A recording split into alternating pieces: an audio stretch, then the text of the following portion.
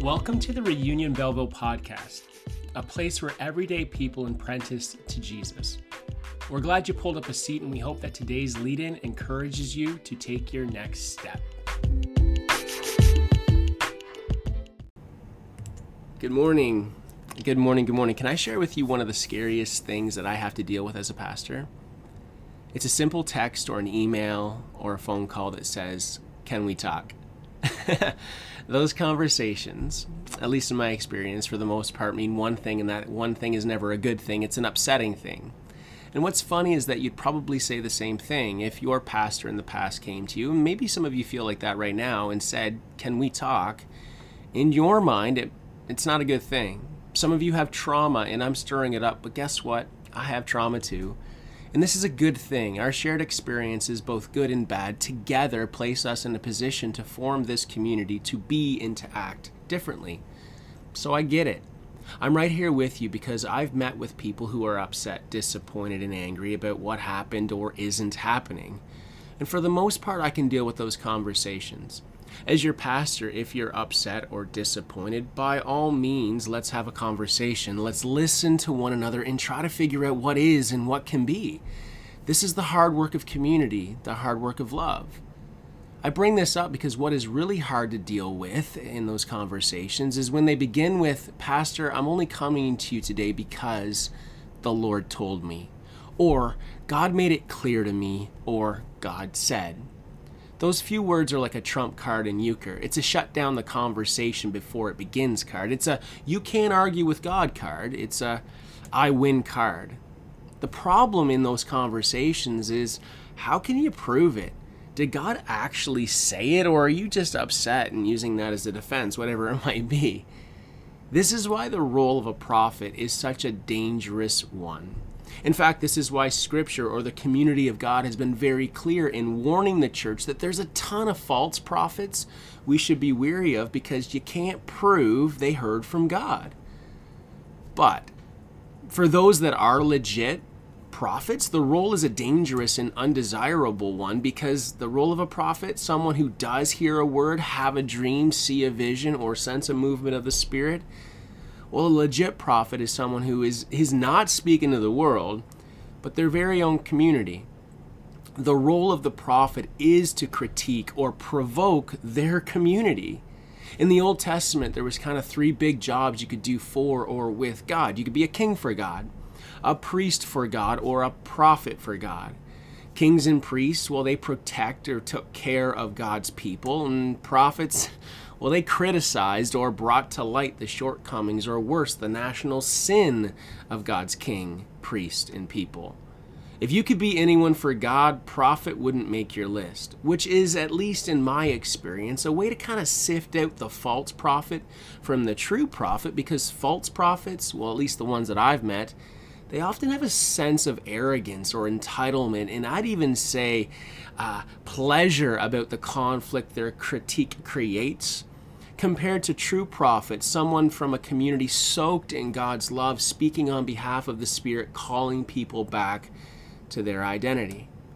Identity. We've all had prophetic conversations with our children. When our kids do or say something that goes against the grain of our family, be it culture, understanding, boundaries, or rhythms, we pull our kids aside and say, "You're a terrible child. I can't believe you did that. Go to your room." Well, I hope you don't do that, because that sounds like a false prophet. In fact, or on the flip side, our prophetic care for our children says, "Lincoln, Finley, Sophia, or son or daughter, child, that's not who you are. That's not who we are." For example, let's use lying. We would say this to our children. "We don't lie." Why? Because in this family, we value trust. "I can't trust you if you lie." We tell the truth in our family because lying breaks trust. It breaks us. It actually pulls us apart. We're people who tell the truth because we value and we want to be trustworthy. And so, buddy, you're trustworthy. You tell the truth. It's who you are. Now, sure, that's a basic example, and certainly not the full example, because lying is only an action rooted in something else like fear, but we'll save those conversations for another day. Because today, I just want you to see that prophets call us back into our God-given identity as God's children who will live according to God's family boundaries and culture. And when we get outside of that family dynamic, well, prophets, they named it. They'll say to us today, as they did then, your thoughts become your choices. Your choices become your habits, and your habits become your character. And that character, well, it leads to a destination. Prophets warn us, this path you're on, it's not leading you to God.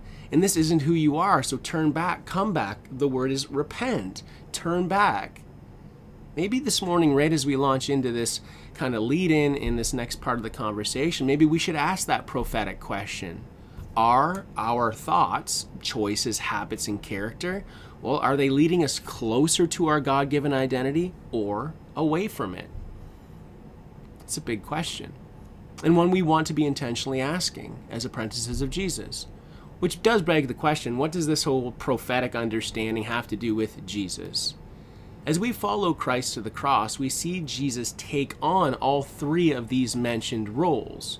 We see Jesus become a king, especially on Palm Sunday, but he spends a lot of time throughout his ministry discussing his kingdom, his community, and how it all works, and therefore how his citizens will be and behave.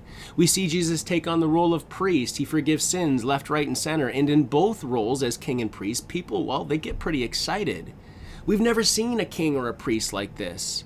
Jesus is good news or great news for all people, fulfilling the angel's declaration to the shepherds on the hillside at his birth.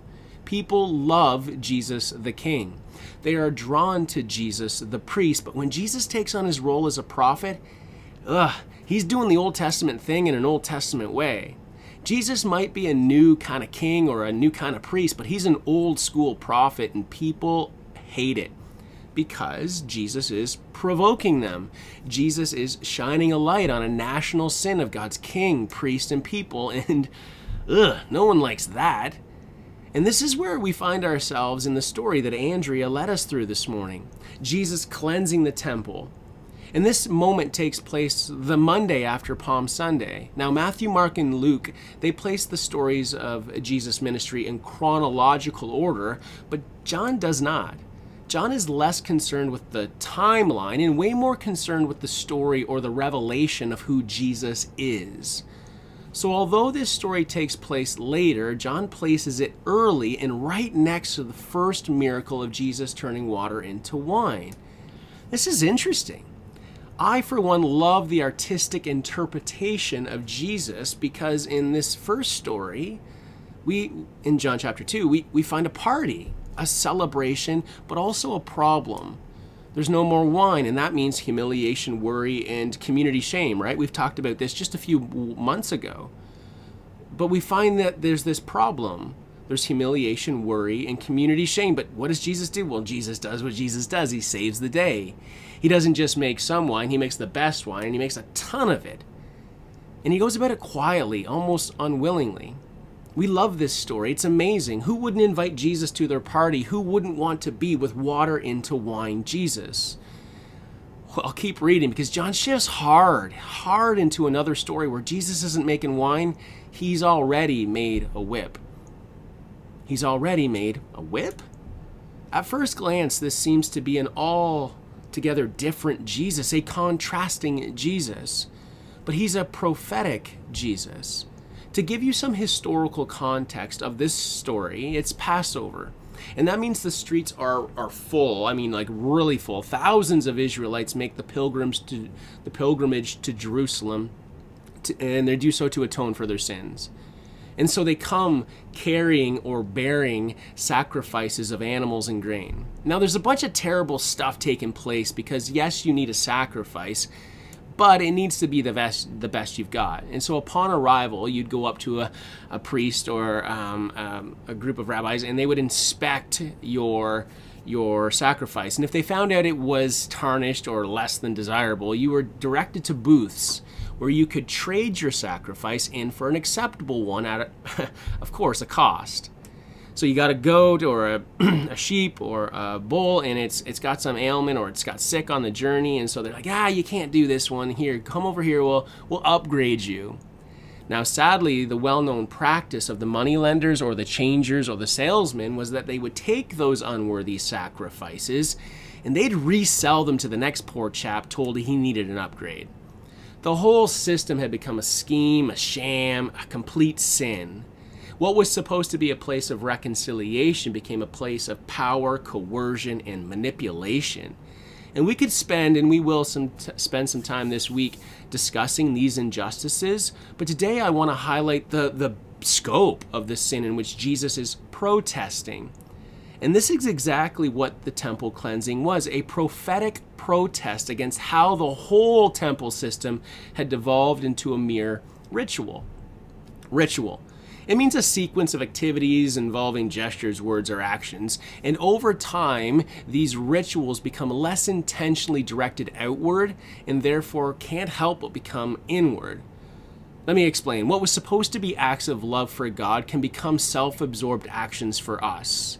Sure, there were abuses, manipulations, and coercive power and oppressive actions taking place in and around the temple towards others, but Jesus' holy prophetic protest was showcasing those same abuses of manipulations, coercions, and oppressive actions taking place inside the temple towards God. The temple rituals themselves had devolved into an attitude that believed as long as we do these things in here, we can do whatever we want to whomever we want out there. Oof. As long as we say we're sorry on Sundays, we can give every reason all week long to say it again next week. Ugh. And this was especially true for priests, the leaders, the powerful, the rich, and the influential, who lived weekly lives marked by oppression and injustice, only to come to relax in the temple on Sabbath. And relax is exactly what Matthew reports Jesus saying. You have turned my house into a den of thieves. A den, a retreat, a place of rest and relaxation where you're safe and secure. Well, Jesus is saying you're not. He's protesting. Not today. You are not safe today. And imagine, of all the days Jesus could have done this, he chooses to do it on a day during Passover. Thousands of people making their way into the temple, and Jesus shuts the whole thing down. He flips tables, overturns cages as birds fly and sheep and cattle run. This is not an angry moment, but a moment of holy wrath. What's the difference between wrath and anger? Wrath is often a misunderstood word. Most people think that wrath is God's hot fire, rage against people. Whereas in fact, it's actually an intense warning rooted in a desire to love and protect someone. For example, and I've shared this before, when my kids run into the street, you're going to hear me yell. And to the unknowing, to somebody else living down the street, or even to my kids, it sounds like hot rage, but it's not a yell of anger, but warning. I love my children and will protect my children, and even at times that means intently communicating or even grabbing my children for the sake of their lives. It's not a reaction rooted in anger. And so anger is often when my agenda, my wants, or my hopes and dreams, they get kind of harmed or interfered with. But wrath instead is a warning of protection of the things or the people that I love. And this is what we see here with Jesus. Jesus is not reacting in rage or anger, as some would argue, as he's flipping over tables. No, this is a moment that's calculated and planned. It says earlier in the story that he arrives on Passover.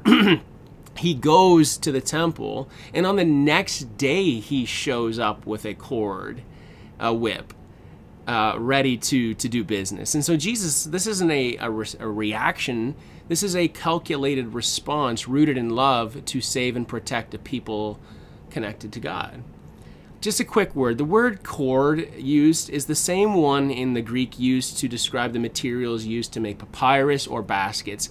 It's a very thin, weak reed. It's not a Roman whip. It's not a horse whip. And so Jesus shows up with an agricultural whip used to kind of like scurry animals along. You can see these being used even still today.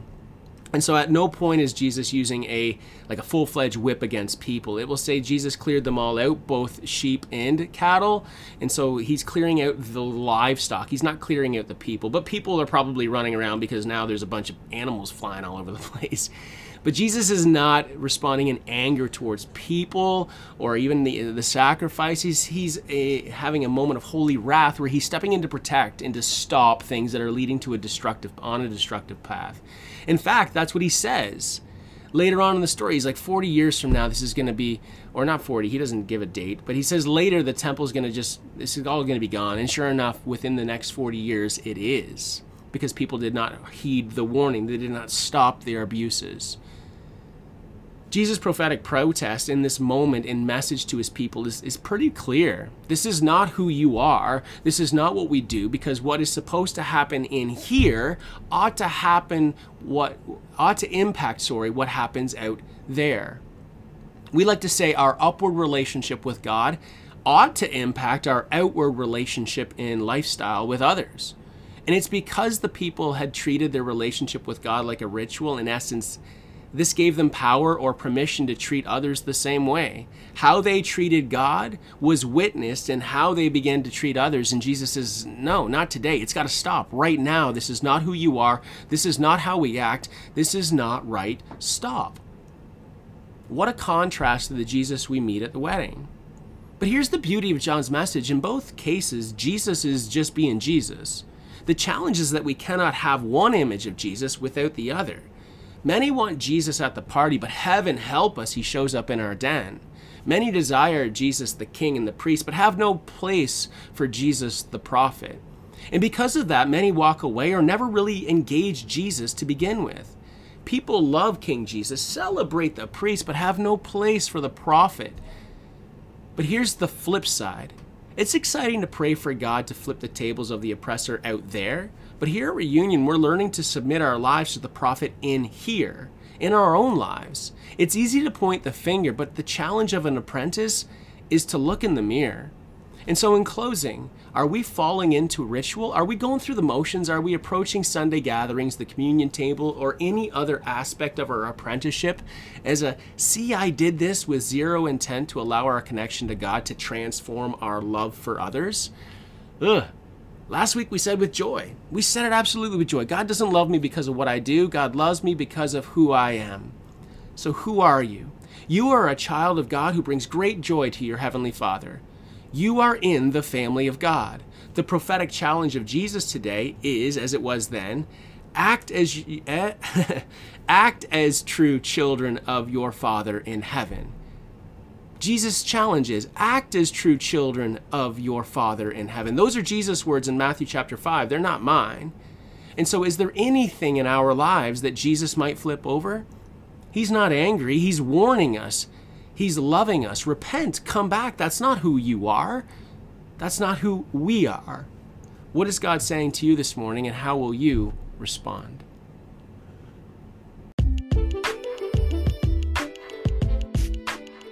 Thank you for listening to today's lead-in. We pray that you were able to learn something about Jesus today, but equally important, we pray that you sense a step you might take in response. What would it look like for you to live with Jesus today in light of our discussion? You can learn more about our community at www.reunionbelleville.com, and we're always here to walk with you.